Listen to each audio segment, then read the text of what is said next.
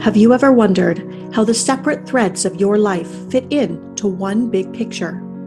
How the individual moments of challenge and triumph connect to one another to form the great meaning of your life? I am Anna Mullins, your life story editor, and I'm convinced that making sense of our deepest pain can help us understand our deepest purpose. In my speaker training program and on this podcast, I help people weave together those confusing, often shameful pieces of their past, revealing the life-changing lessons that create their profound new story. Welcome to Unapologetic Stories, where secrets are out and the truth is in.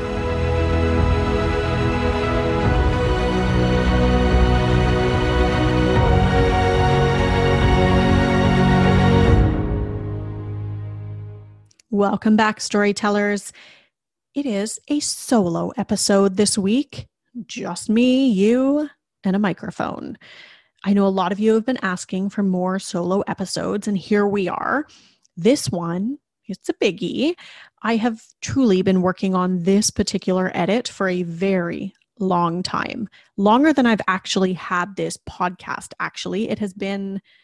This topic has been a constant inquiry for me since I began my coaching business, and maybe even before that.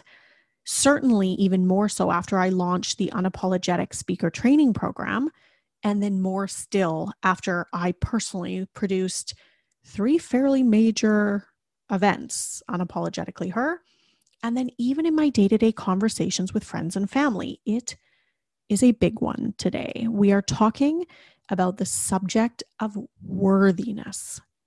Worthiness. Oh yes, we are going there. When I first dropped this topic several months ago on Instagram, I put it in my stories, and I think I threw up a question box at that time. And my goodness, I was inundated with responses from you and questions from you. This hit a big nerve, just that word, unworthiness, or how to feel worthy. And I wanted at that time to just share all my findings right away, but I knew that I needed to really think this one through. So it's taken me a hot minute to get here. Likely I questioned my own worth in talking about a topic this big. I'm sure, the irony, but here we are. And I really cannot wait to jump in with you today. So here goes. Worthiness. Let's just start, I think, with a basic definition. Now, pretty cliche way to start a podcast, but I think it's important that we understand what this is and just how big it is. So worthiness is defined as the quality of being good enough. The quality of being good enough. The quality of deserving attention or respect. My word. The quality of deserving attention or respect. That's a biggie. Or of being good enough. Good enough for what? Good enough for what? Now, traditionally, when we think of worthiness, we think of things like imposter syndrome. In fact, that's something many of you brought up. Tackling or fighting back against imposter syndrome. Feeling worthy of being in a space, in a business, in a role, in an identity. Now, we're going to go deeper than that today, but I'm going to circle back to this piece because I think it's really big and practical in the scheme of our human lives. But I do think that what hit a nerve for people on this topic of unworthiness was not necessarily the idea of not being deserving of attention, respect in those particular situations, such as work. Though we will come back, as I said, but actually the concept of being unworthy as a human being in our communities, in our families, in our social circles, in our friendships, in our desire to belong, and even deeper in our desire to understand why we are here.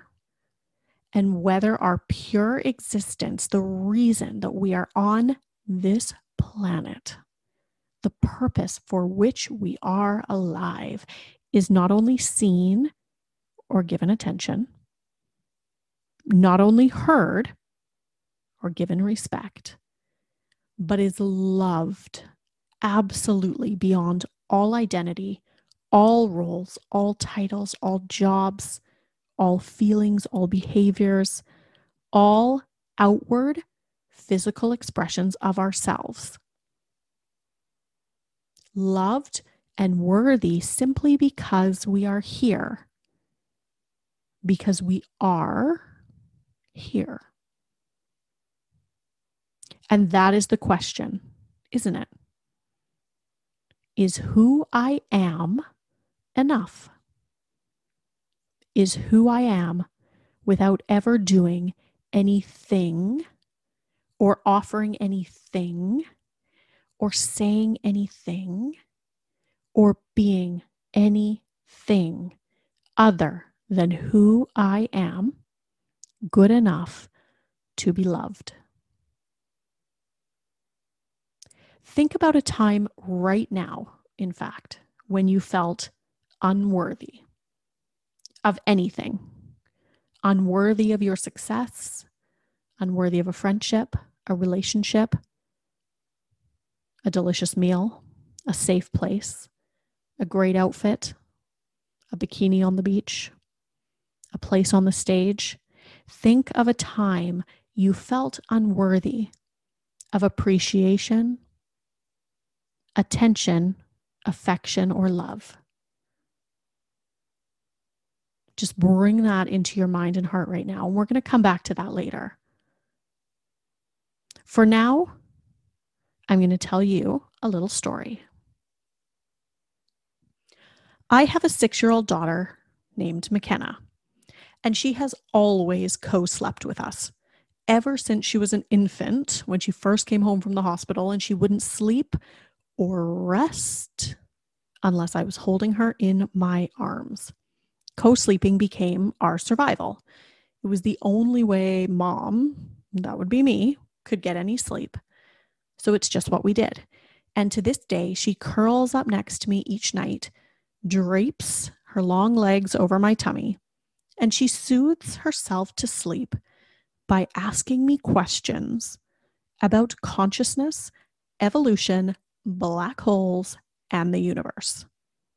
Now, if you think I'm kidding, I will one day release the tapes of what we now refer to in our family as Kenna's nighttime ponderings.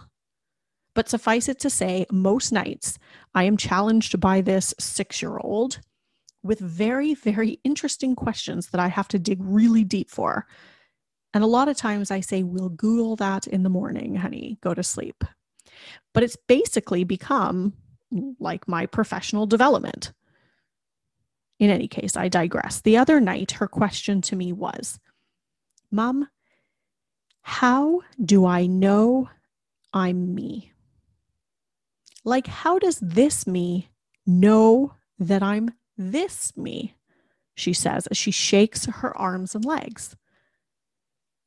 How do I know that I'm me? Though we are, of course, just physical manifestations of consciousness, we are consciousness in disguise. My 6-year-old has begun to figure out that there is an I, capital letter I, an I am that is awareness. It is consciousness. This underlying state of being that we arise from and subside into that sees her, that sees the physical manifestation of her. How do I know that I'm me? Here she is trying to know herself. Consciousness trying to know itself. Now, why else would consciousness want to evolve into a physical manifestation such as a human body? Why would it need to show up in this form? The answer is it's learning. It needs to see itself in order to evolve itself and thus evolve everything we know and everything we don't in the universe. It's like a little mirror. Our eyes, our physical eyes, look out into the world and see objects. We know that's true. You may see another person, for example. And our eyes then relay that information back to our brains. In fact, if you know much about optometry or visual processing, you will know that our eyes actually process the person in front of us as very teeny tiny and upside down. That's how it hits the back of our eyes. That is how our physical bodies see the things in front of us. It'll look at a chair and it will imagine that it's upside down and teeny tiny. It will see a tree and it will see a tiny tree upside down at the back of your eye. Everything from our eyes to our brains is then processed as upside down and teeny tiny. And yet somehow we see everything as bigger, taller, and right side up, slightly grander. What we know is right side up. And something, some awareness is dictating that. Because if we look inside the eye or if we look inside the brain, we do not see a picture of a human being standing right side up. What we see and what we know from science is that we see that person teeny, teeny, tiny and upside down twice. How does this all make sense? Well, that's our consciousness. And our consciousness very literally sees the world, I guess you could say, as so much more grand and big than it is. It shows us how truly magical and grand that we are. So we have the conscious us, and then we have the physical us. The conscious us and the physical us. Now, if I've lost you here, you thought I was talking about 6-year-olds and co-sleeping, and here we are in the world of consciousness and optometry and neuroscience. If I've lost you, let me try and bring you back here. We have a body, but we are consciousness. We have a body, but we are consciousness. We are that awareness. We are the awareness. And we use that term awareness and consciousness kind of interchangeably. We are that awareness. We are that consciousness. Call it the soul, call it awareness, consciousness, call it spirit, call it universe, call it God, call it self, call it I am. We all know that it's there. We talk about it all the time, that inner voice, that inner knowing, that awareness. We all know that we are so much deeper and so much deeper than the bodies that we inhabit, greater than the confines of the mind. So maybe you understood my 6-year-old's ramblings as, how do I know that I'm moving my arms or moving my legs? Well, I think it's so much bigger than that. Because beyond the scope of our human existence, where we, of course, have our daily thoughts and our actions, our behaviors, our beliefs, and our feelings, there is this underlying state of consciousness, but this underlying state of being connected to all other things, people, nature, molecules of water even, and stars, mostly stars, probably. So here's a question. Have you ever had the thought, now that I've completely and utterly confused you, have you ever had the human thought, I'm meant for something more? I'm meant for something more. Well, here's what I believe, because I've talked to a lot of you over the years. I've talked to many clients, family, friends, aspiring coaches, speakers, and authors and entrepreneurs. And I will tell you this. Most people have had this thought, I'm meant for something more. And here's what I believe. We've all had this thought at one time or another, not just because we are meant for something more or that you are meant for something more, but because you are something more. It's like a little memory, a little reminder. From time to time, you do get reminded of that by the same voice that my McKenna hears at approximately 9 o'clock every night? How do I know I'm me? Who is this me? Who is this awareness that is bigger than what I see?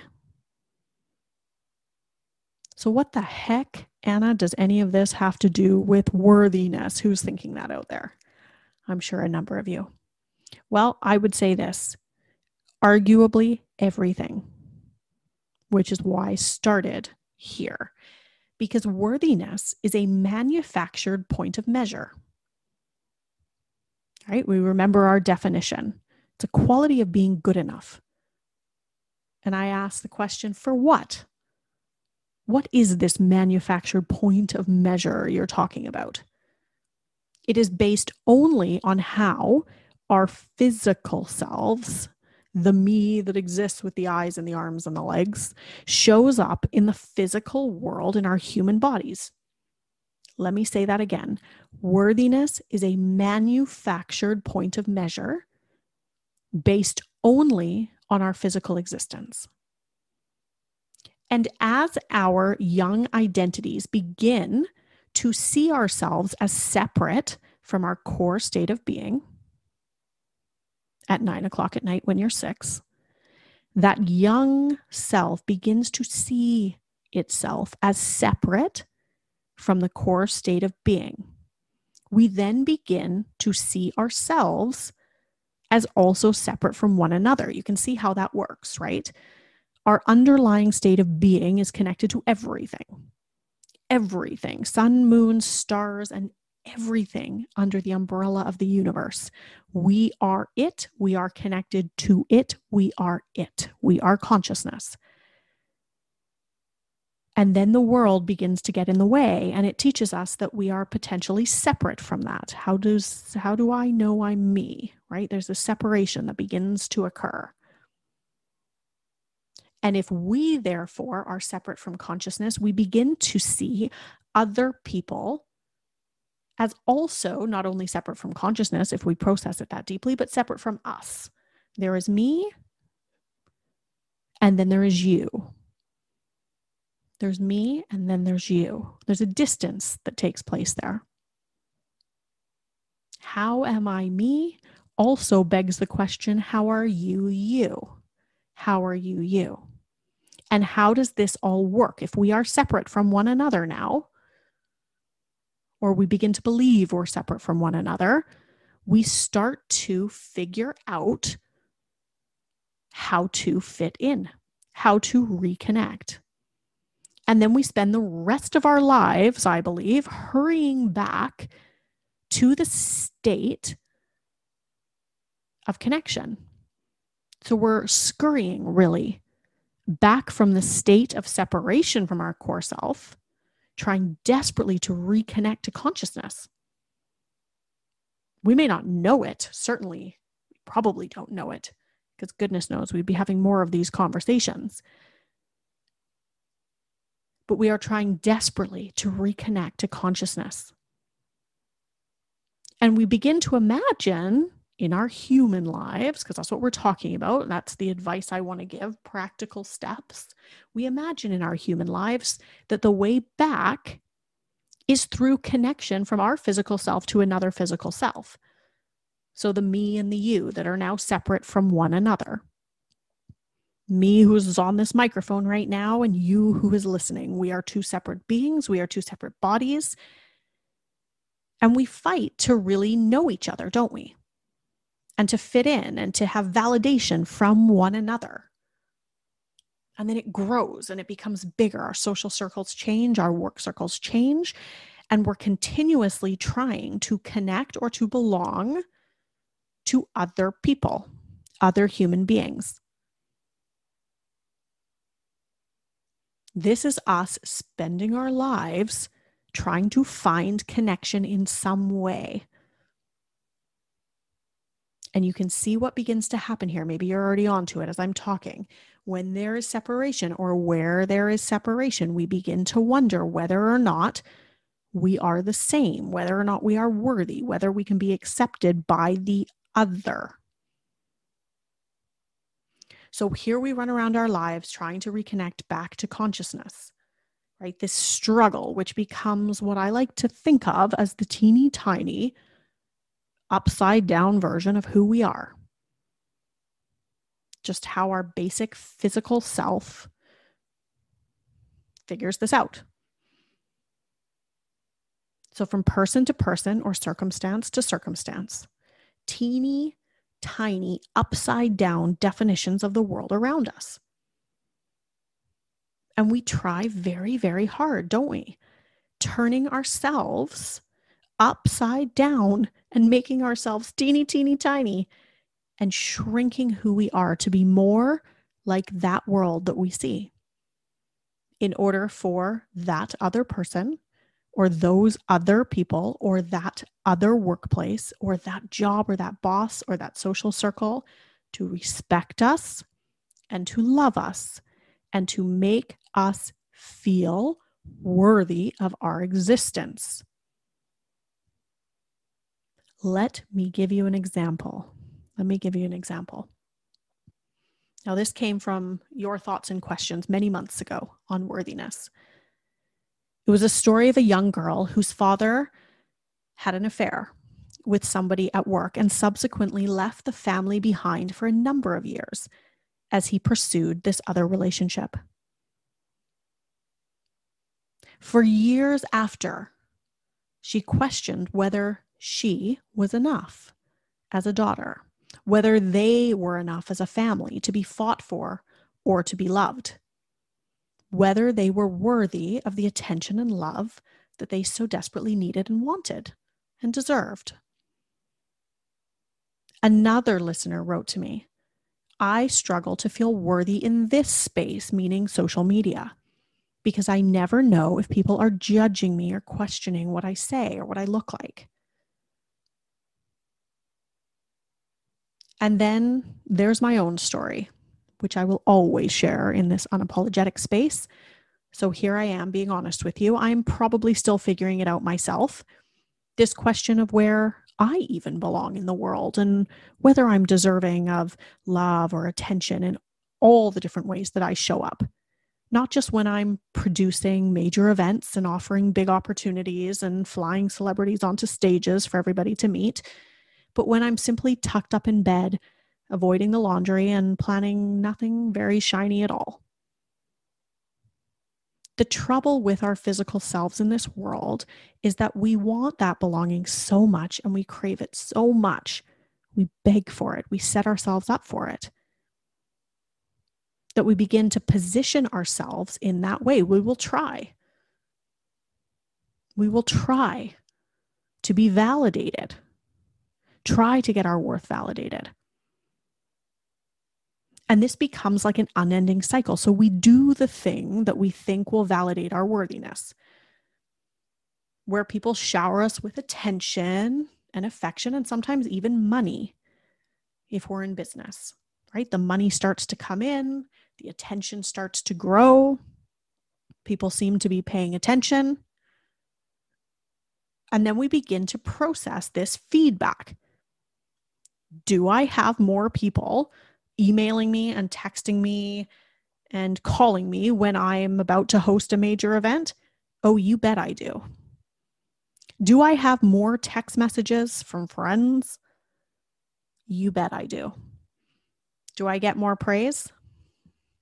You guessed it. And I suspect the same is true for the young girl whose father left. The world validated for her that without his presence, there was in fact less attention. There was in fact a degree of lower respect.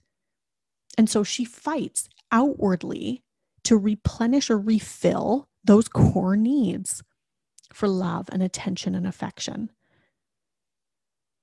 We all do this, all of you who wrote in. We validate the questions that we have, or we seek to validate those questions. That, but for this, we are in fact less worthy of those things, those needs that we're looking for. And then we determine, well, in that case, when it doesn't come in, we're virtually unworthy of that. True. This is true. I know I can't see you, and I know I'm just behind a microphone right now, but I can feel you nodding at this one. That we fight and we fight and we fight to have those needs filled and to have that validation that we are worthy filled. But we really haven't done the deeper discovery to figure out what is that empty need? What is the thing that we were trying to fill in order to prove we were somehow worthy? We haven't done that yet. We're just acting in a way that fulfills that need very quickly. The simplest way from A to Z. And here's the thing that happens in our physical lives as we begin to embody the feedback and the unworthiness. We've already decided, right? If less people seem to be paying attention, if there is less affection, if there is less approval, if there is less praise, we've determined we're unworthy. And we begin to embody that. And so our boundaries slip away. There's another big word, boundaries. We give anything and everything we can to get back what we feel is lost or what we feel has begun to slip away. We beg for our belonging. We beg for our belonging. We might post things on social media that will just grab the attention of those around us, things we wouldn't normally even share with another person safely. Maybe we give away our time, our empathy, our energy, our ideas, even our money to ensure connection and belonging. We try to heal the wound of separation from our core self or our conscious self by appealing to others to love us more. And the longer and harder that we try, the farther away from ourselves we become. We know that's true, don't we? The more that we give of ourselves with no boundaries, no awareness, no understanding of what the need is we're trying to fill, we just become tired and we become lost. And then at some point, we wake up in that fatigue and we say those words we talked about before. I'm meant for something more. I'm tired of shrinking down. I'm tired of turning my life upside down to fit into someone else's definition or society's definition or the world's definition or patriarchy's definition. Can't even say that word. I'm so passionate about it. Patriarchy's definition. I'm tired of shrinking down. I am meant for something more. Well, remember your truth. You are not meant for something more. You are something more. You are something more. Hear that difference. Meant for something more is reaching for the next thing, the bigger thing outside of ourselves, another external validation of our worthiness. Yes, you may achieve those things, but trust me, the win is when you know fully in your heart and in your soul that you are that something more, and you always have been. Now, I know that each one of you listening, if you clicked on a podcast entitled Worthiness, I know already that you have been here and maybe you are here. We've all been there. I've been there. And if you weren't able truly to come up with even one scenario when I asked you before, one scenario when you felt like perhaps you weren't worthy, I would be quite surprised. We have all questioned our worth at some point, our likability, our deservingness. There is not one client, I assure you, I've ever worked with that was not struggling at some level or had struggled at some level in the past with the question of whether they were worthy. Everything comes down to worthiness. And because we're here living these human lives, we have to tackle this in a human way. So here's what I invite you to do with these thoughts. The first is to remember that although I have taken you down the road of consciousness today, which is a big concept, and although the goal I'm proposing is to reconnect to your core self, There is also a self that exists out in the world. I know you were thinking it. There's a person in the world right now that needs to feel a sense of belonging. And if we're going to seek for that belonging, let's seek for some honoring ways to play in that space. Ways that don't make you shrink yourself teeny, teeny, tiny and turn yourself upside down to get what you need. Here's what I would suggest. I want you to start with determining what your unworthiness story is. Now, we kind of position this at the beginning, right? To start thinking about a situation in your own life. So we're going to start by determining what that story is and then unravel the story. This is what I'm going to call today your personal edit. Think back to that example that you came up with earlier and ask yourself the following questions. What is it that you were craving or needing at that time? What was that need that you were looking to fill? What were you trying to become worthy of? What was the validation? Maybe a better question, who were you trying to become worthy for? Were you looking for validation that you were worthy of attention, worth paying attention to, worth looking at, worth spending time with, interesting enough, worthy of following or liking, worth buying something from if you happen to be a business owner? Were you looking for validation that you were worthy? Were you looking for validation that you were worthy of affection, of being told you were beautiful, worthy of being touched or kissed or hugged, worthy of being seen and held? If any of this feels true for you, just bring it into your awareness, or if you're at your desk, write it down. Were you looking for validation that you were worthy of appreciation, worthy of approval, worthy of respect or admiration? Worthy enough, perhaps, to be hired for a job or included in a group, listened to, heard, taken into account, congratulated?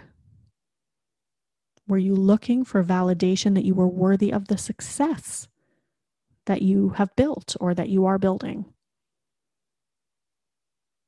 Or maybe, were you looking for validation that you were worthy simply of peace, of calm, of protection, of safety, of basic needs, or of basic rights?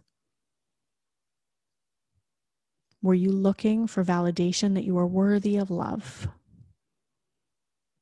Now, this is your core worthiness story. Paint it out for yourself. Write out the sentence or think of the sentence. What is your core belief? Is it, I am not worthy of my success. I am not worthy of respect. I am not worthy of being seen and congratulated. I am not worthy of being touched. Whatever that sentence is for you that's holding you back, hold it for a moment. Whatever it is, just hold it.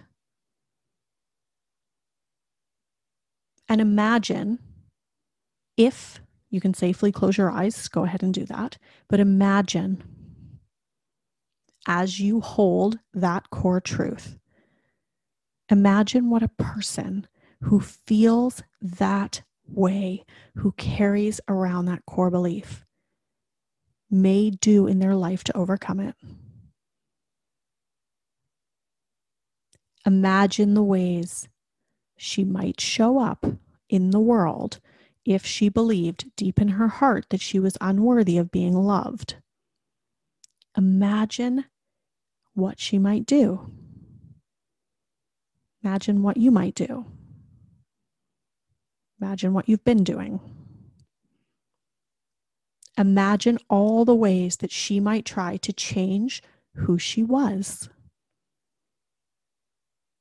and to bend and maneuver and lie and reshape and recalibrate and tell stories and shrink and play small and turn her damn self upside down to reach that goal, to fill that need, and to feel worthy of that love or that admiration or that approval or that acceptance or that affection. Think of all the things you have been doing to make yourself feel worthy, to turn I am not worthy into I am worthy. And yet here we are with that awareness. Here we still are, still seeking when what we're called to do is remember.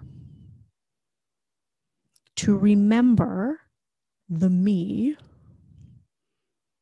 that knows me. To remember the me that knows you are you. The one who is watching and seeing and learning and evolving. The you that put you here, that decided you as you are and however you are. They brought you here as you are and however you are, and decided that you are not just worthy, but so deeply needed. So deeply needed. There is a place for who you are. I promise you that. A place for who you are exactly as you are. And if you're struggling, it is probably because this place you are at is not the place. That the external validation that you're seeking for, the type of attention you're seeking for, the type of circumstance or situation that the world or our worldview has told you you must be, is actually not congruent with who you actually are.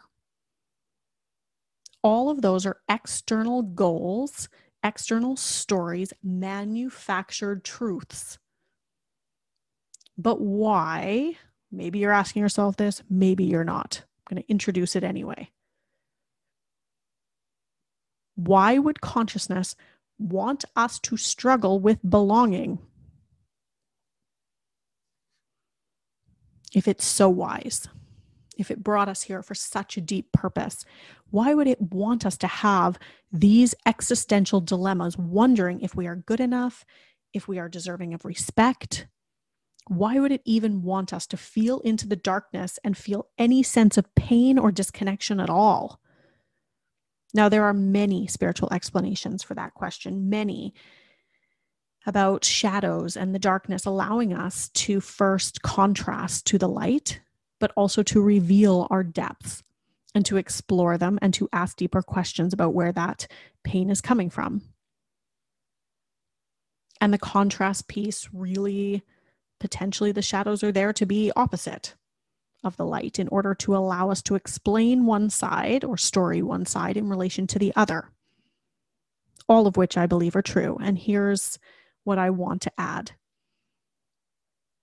I think, although we may not remember it consciously, that our first identifiable separation, perhaps at the tender age of 6, that moment where we begin to notice that our physical self is separate from our conscious self, even deeper, separate from pure love and pure worthiness. That feeling or recognition is our first identifiable feeling of pain. maybe a little bit of fear, wondering if we can even sleep alone. Or if we know we're us, then others must know they are not us and I am not them.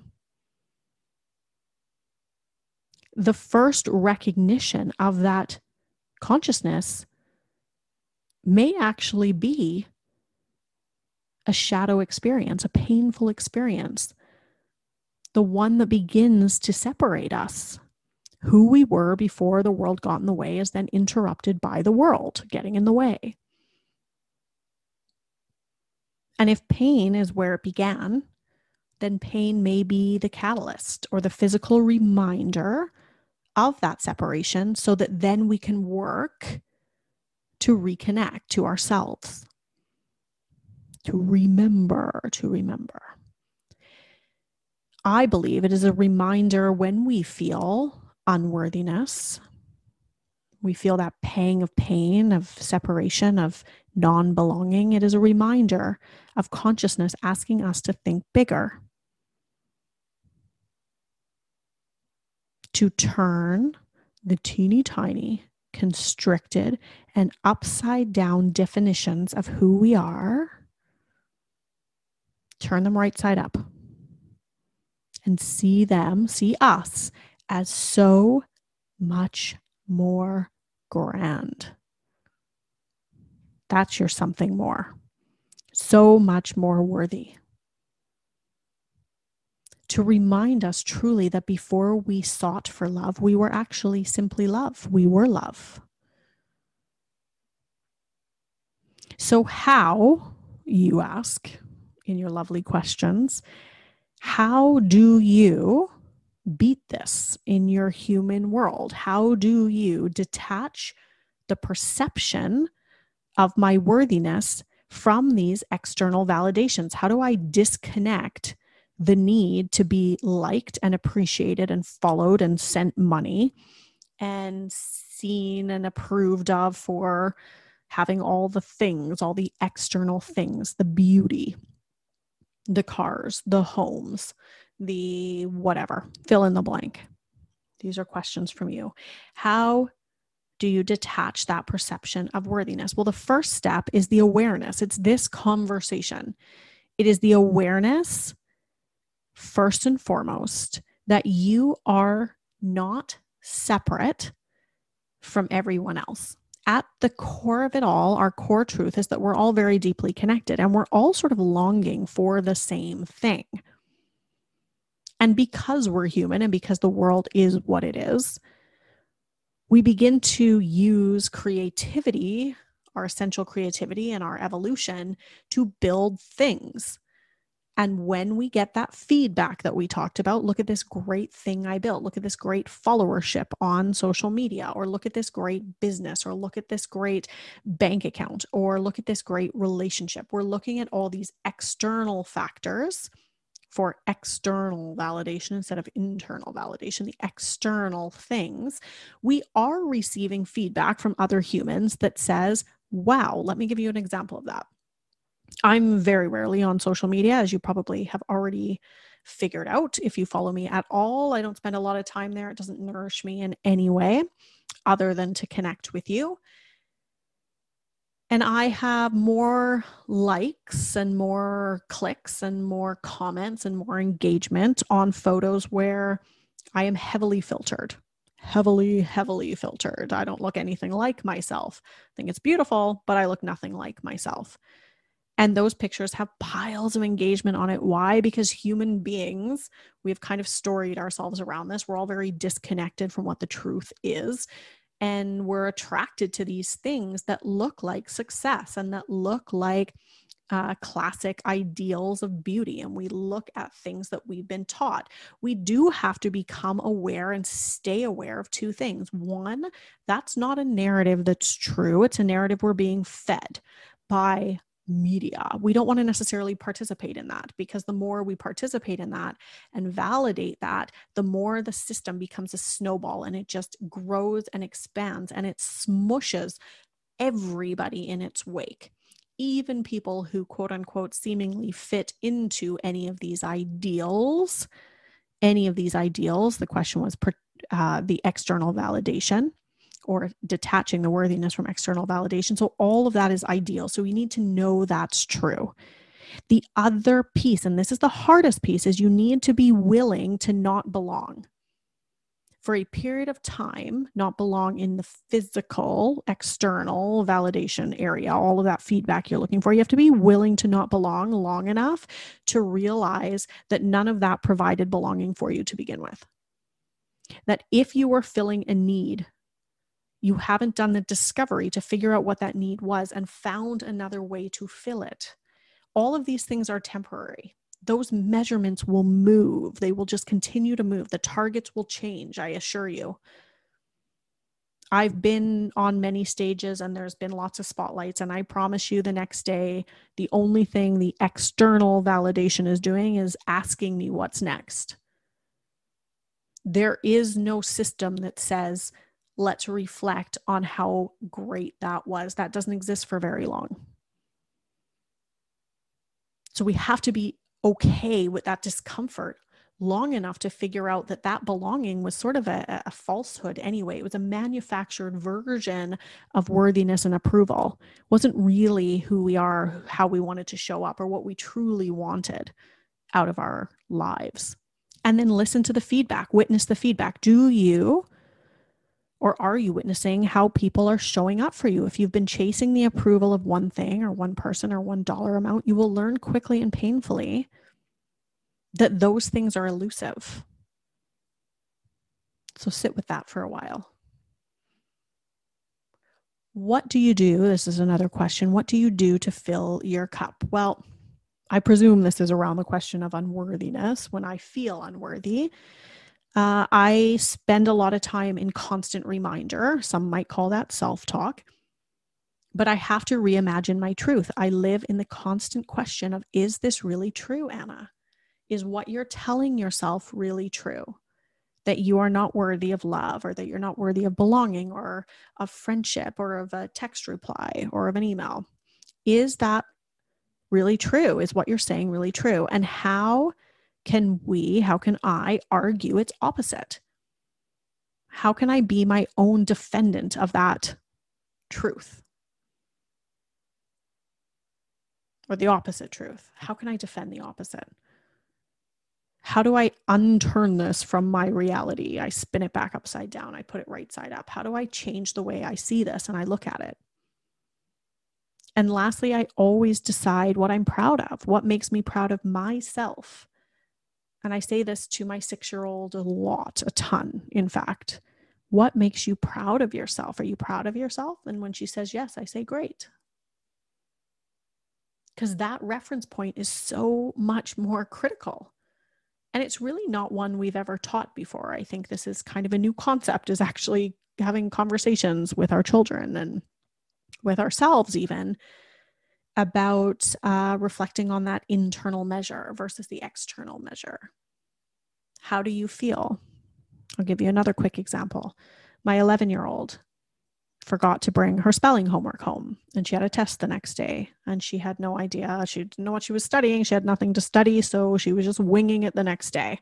Now, this is not entirely unusual for her, and sometimes I question whether or not she does it deliberately, frankly, so that she doesn't have to study, but that's a whole other podcast episode at this point. But I said to her, I had a choice.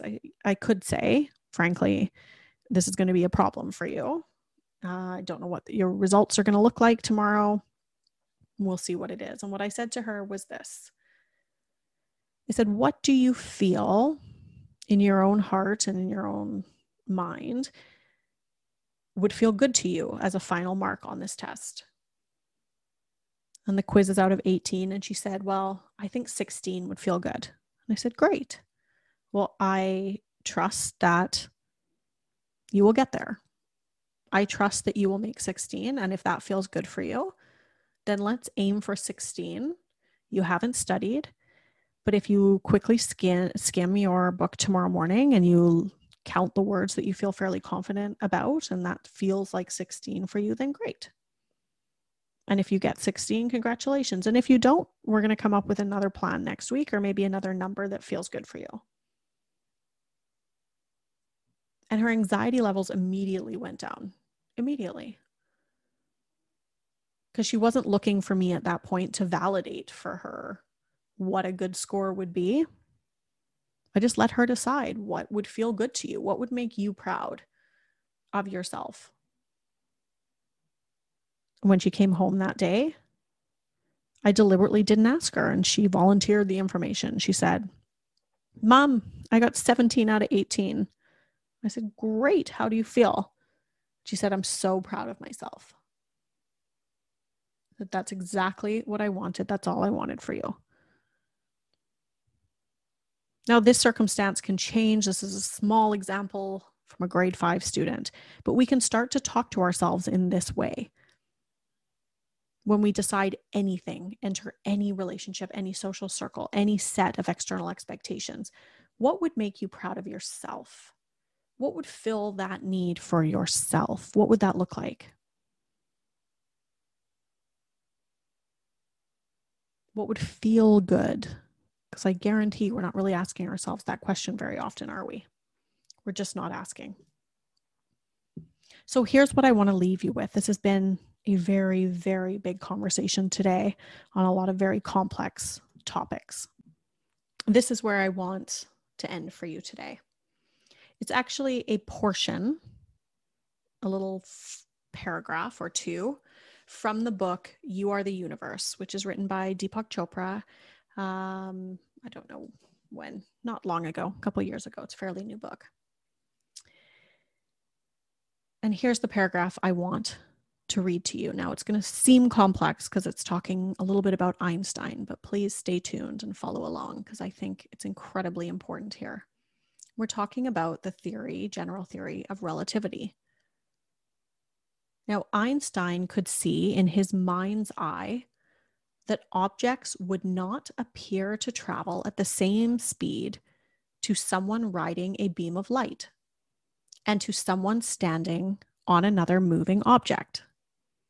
Since the speed of anything is measured by the time it takes to travel a certain distance, suddenly time and space had to be relative as well. This is the foundation of the general theory of relativity. And very soon, Einstein's chain of reasoning, became complicated. It took 10 years from 1905 to 1915 for him to consult mathematicians in order to find the correct formulation of his theory. And in the end, the general theory of relativity was hailed as the greatest piece of science ever accomplished by a single mind. But it mustn't be lost that Einstein cracked the code of space, time, matter, energy, and gravity by using the experience of visual images. Does this prove that you are creating your own personal reality according to your own experiences? Well, of course. Every moment of the day, you relate to reality through all kinds of filters that are uniquely your own. A person you love is disliked by someone else. A color you find beautiful is ugly to another person. A job interview that sends you into an immediate stress response poses no threat to a job applicant who happens to be more self-confident, perhaps. The real question isn't whether you are creating reality. All of us are.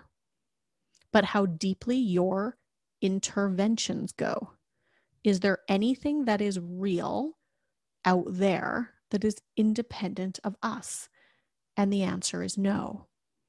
Everything known to be real, from a subatomic particle to billions of galaxies, from the Big Bang to the possible end of the universe, is keyed to observation. Observation, and as such, to human beings. That's us who are observing. If something is real beyond our experience, we will actually never know it. We will actually never know. If something is real beyond our experience, we will actually never know it. Now, how in the world does that close a conversation about worthiness? Well, let me bring you back. It is a reminder It is a reminder that what we observe and how we observe it is the only thing that's real.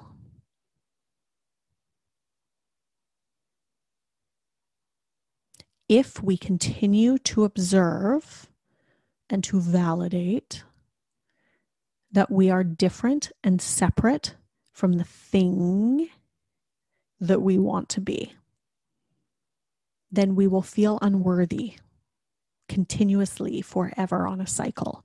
We will always, always, always feel unworthy. Remember that worthiness is simply the quality of being good enough. But the question is for what? And the bigger question is for who? For who? You have always been good enough for the I that sees you, the I that is you. How do you know you are you? How do I know I am me? And how do I know that I am A-okay, exactly as I am? It's all about what we choose to observe, what we choose to believe. Until next time. Thank you for joining this edit of the Unapologetic Stories podcast.